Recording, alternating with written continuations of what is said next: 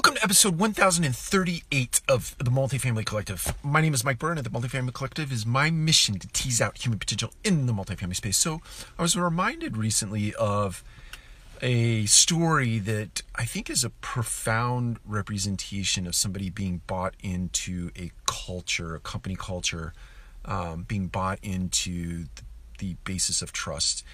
And that story goes like this. It was in Washington, and had a maintenance supervisor who had missed a deadline. We had a move-in on a Saturday, and he missed the deadline of getting the unit ready on Friday. And so when I come into the office on Monday, I didn't know anything about this until Monday.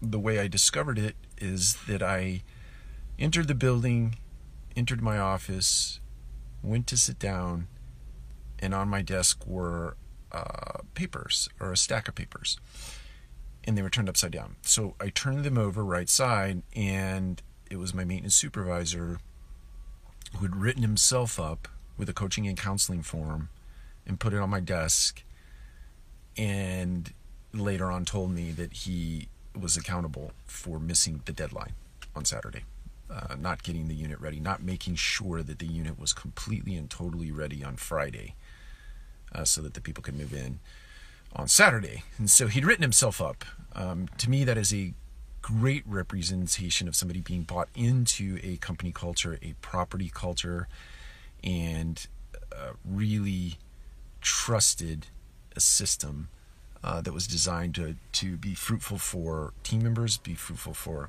customers, and be fruitful for business partners and certainly investors. So I thought it was a great story to share, and I was reminded of it recently. So there you go. Take care. We'll talk to you again soon.